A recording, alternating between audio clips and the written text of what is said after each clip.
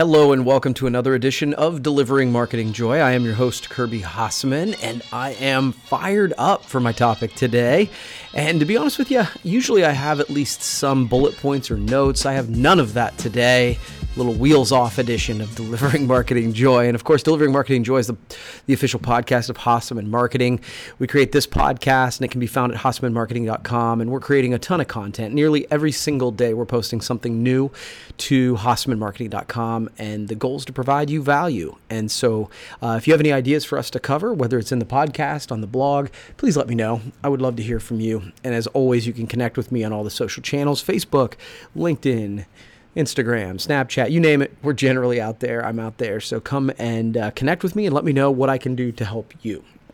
So today on the podcast, I want to talk about doers and leaders. The fact of the matter is, if you're listening to this podcast, my hope is, and the reality is, you're probably a doer. I love doers. Those are those people who, when you need something done, you think of them immediately. They're the people who put their hands on a project and see it through to its completion.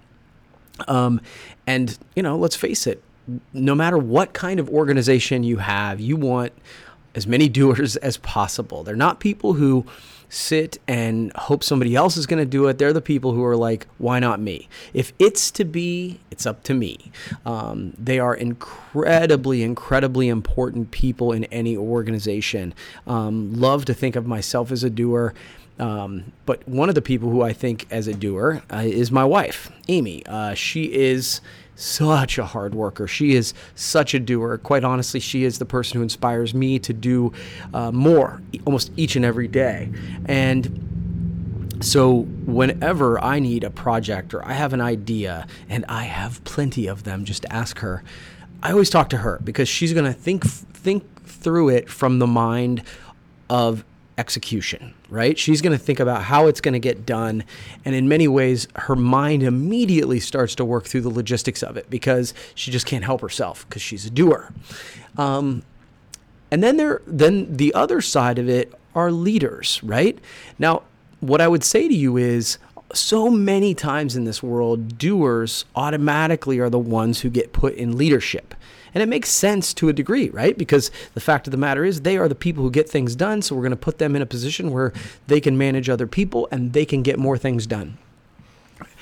The challenge with that is it's a totally different skill set, right?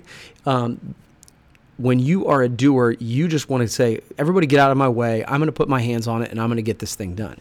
And that's not how the best leaders operate. And the best leaders operate where they hopefully get other doers on their team, right? That's obviously super important. But the fact of the matter is, even as a leader, you don't always have the ability to choose. You still have to work with those people who are doers, or maybe they are doers, but they do things differently than you. The reality is, doers tend to have a way of doing things. They want to do it their own way. And as a leader, you have to provide people the tools to do something and then get out of their way so they can do it their way. So what's interesting is I was thinking about this today. Today is, as I'm recording this, in the interest of transparency, is a Sunday. These podcasts always drop on Monday. And I'm recording this on Community Improvement Day. My local church, New Point Community Church, they didn't have Sunday service today, and there are multiple campuses in multiple locations, and all of them got volunteers, and they went out into their community and did work in the community. Here in Coshocton, we had over 140 volunteers. They went to a bunch of different projects that had impact on the entrances of the community. There's a water park where there's going to be a boat ramp. We worked around an elderly couple's home, and just really did a bunch of cool work in the community. And it was just an awesome day, right? It's just one of those days where you're like, okay, this is what life is supposed to be about, where you are, not only you're working really hard, you're making a difference, but you're putting some good out into the world. You're making an impact in a community and in people's lives. And so I was very inspired by that. But I bring the topic up because my wife took a leadership role in this project. She said she stepped up. She's one of those people because she's a doer. She stepped up and said, yeah, I'll be in charge of a team. And, first of all, kudos, right? That's awesome of her to do that. And what is the reality? We kind of joked about it when Amy stepped up and said, I'll be in charge of this team. Of course, Skylar and Jade and Kirby and a bunch of people ended up on that team. We were voluntold, right? It's tight. Hey, get your ass in the car. We're going to go do some work. But the reason I bring it up is Amy is the quintessential doer. If it's to be, it's up to me is probably like, if you want to put something as a theme for her, that she's very much like that. And being in the leadership role today, I was just really proud of her. It's not that she hasn't been in leadership, and this is not me patronizing her in any way, but it's interesting to see her have to put on a different hat. Because on a project like today, I think she had 25 volunteers working on this one elderly couple's home. And the reality is it was all sort of, some of it pretty labor-intensive yard work. And Amy's very good at yard work, right? But she can't do it all. There was just too much. And so she certainly, though she jumped in and she was pulling weeds and she was helping, she had to kind of guide people and be a leader instead of a doer to a degree, right? And so the example I'd give is of me, right? Like, because I'm not this great person about yard work, but we needed a giant set of shrubs trimmed, and she came over, she kind of provided me the tools, the vision, and then said, hey, go get it, right? And then she stopped over one time and said, hey, maybe you should do this, maybe you should do that. Welcome feedback, of course. And but then she had to move on her way, because in reality, she might have done it a different way. And frankly, she would have been better at it. But there was no way for her to multiply herself to get all of this work done. And we got a ton done. And it was really cool to see her kind of step into that role, put on that role like a pair of pants, and transition from being a doer to a doer/leader, I guess. Because she, like I said, I don't want to take it like she was standing around just watching us all work. She definitely was just in the weeds, but it's a different role, right? And so I bring that up to say, this happens to all of us, right? As we grow in our organizations, or quite frankly, if you're in sales or if you're an entrepreneur, you're going to have to transition from being the person who does every single thing to the person who has to delegate the things that make sense of delegating.